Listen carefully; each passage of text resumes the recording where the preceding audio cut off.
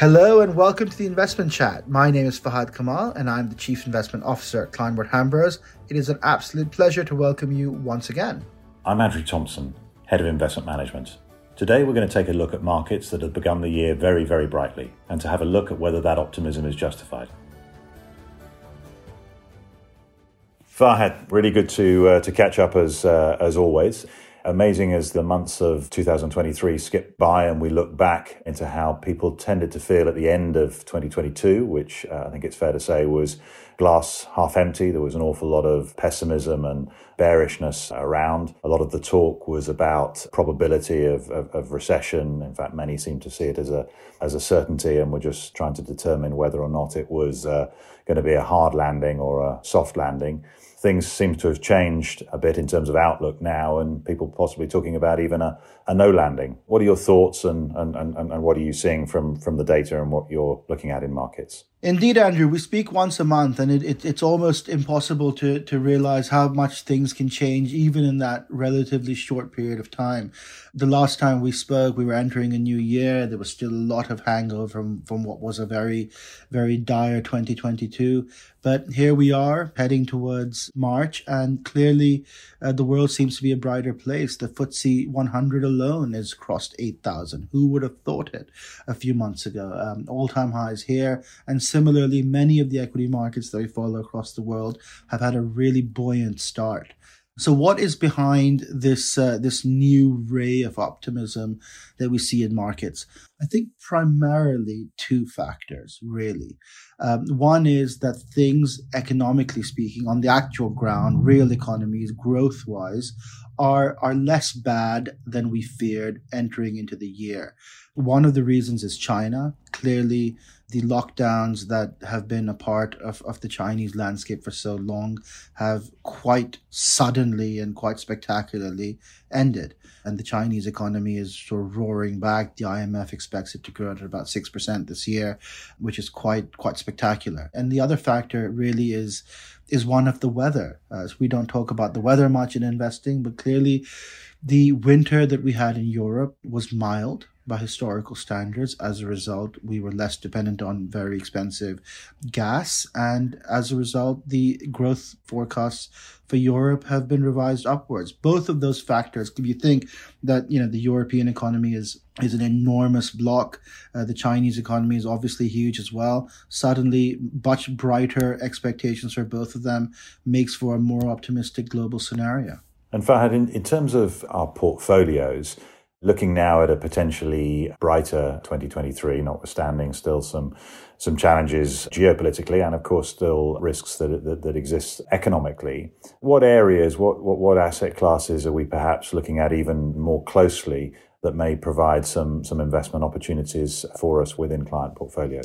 Yeah, Andrew, indeed. Look, before I even begin to talk about portfolios, it's quite important to once again frame all of our thinking in the context of our framework. So the economic climate is the first part of it, the economic scenario, and we know that it's less bad than feared, but there is a lot of noise in the data, and this is confounding economists with Nobel Prizes, let alone anybody else.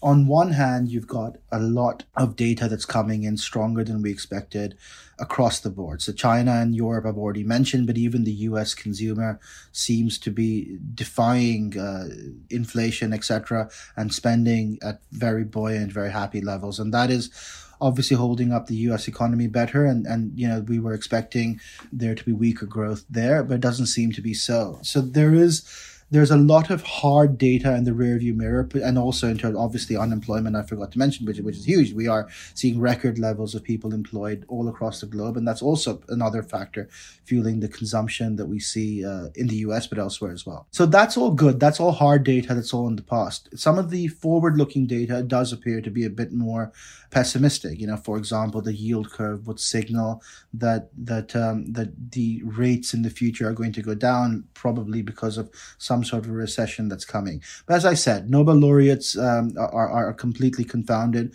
by what is appearing to be much better actual results in the past in comparison with their more downbeat forecasts. There is a lot of sort of divergence in the data on one level. However, there's also, it's not just sort of between hard and soft, between, past and future. It's also geographically. As I said, we clearly are in a better paradigm globally than we were in the past. The US still seems to be one area where there looks that there's going to be more of a downshift in growth expectations, but most of the rest of the world seems to be better off this year than we started off at the beginning of the year. So a lot of confusion on the economic climate. The other factors of our process, as you recall, are the valuations that exist, momentum that exists in markets, and sentiment. How do each of those three fare within this sort of backdrop of a confusing macro? Valuations are once again quite divergent depending on the geography. The US, if you look at the tech space in the US, still seems quite expensive. If you look at more of the value-oriented areas of the market in the US, less so. And the rest of the world appears much better valued than the US, largely because its sectoral composition tends to be away from tech. As a result, we definitely see more areas of opportunity away from the US, particularly away from some of those still quite expensive tech names. We are increasingly tilted towards value. We still think that there's very good economic prospects and investment prospects in the emerging space, particularly countries that surround China and China itself. Obviously, we still think that there is plenty of opportunity in Europe as well, given that the economic fundamentals seem to have firmed from where we were expecting. And the UK is another area where we remain reasonably optimistic about, albeit we have seen a strong rally in UK markets, and the UK was one of the areas that particularly the large cap space, that didn't fall much last year. So how much upside it has left to go is a good question. We'll see. But generally speaking, we are optimistic on areas that are outside the US. In the US, we still have a bit more pessimism. That's largely built on valuation grounds. But momentum is an entirely different factor that doesn't take into account any of the fundamentals.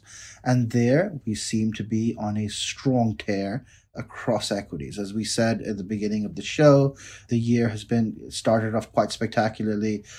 Double-digit equity market performance from much of the globe, and long may it continue. That momentum factor is quite an important one, and one that we take quite seriously. As we've said in previous shows, if and when momentum turns positive in markets, we will take that into consideration in our asset allocation, and it has turned positive, and it is weighing on us to be more optimistic about the future. And then the final part of our process is sentiment. We knew we were quite over bearish in hindsight, with the benefit of hindsight, towards the end of the year.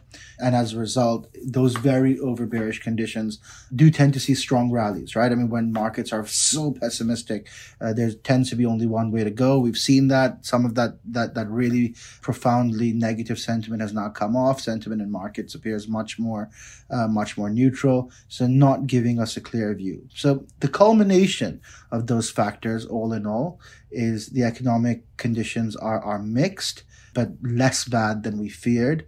The valuation case is more compelling in areas outside the US.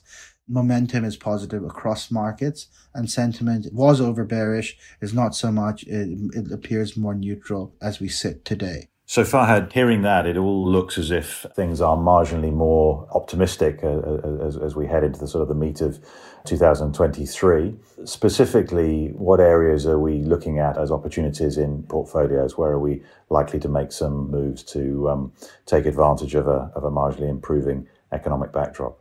Andrew, I think, clearly for us, momentum has been an important factorial change. And for us, it would suggest that we increase our weight towards equity from what was an underweight position to one that is neutral.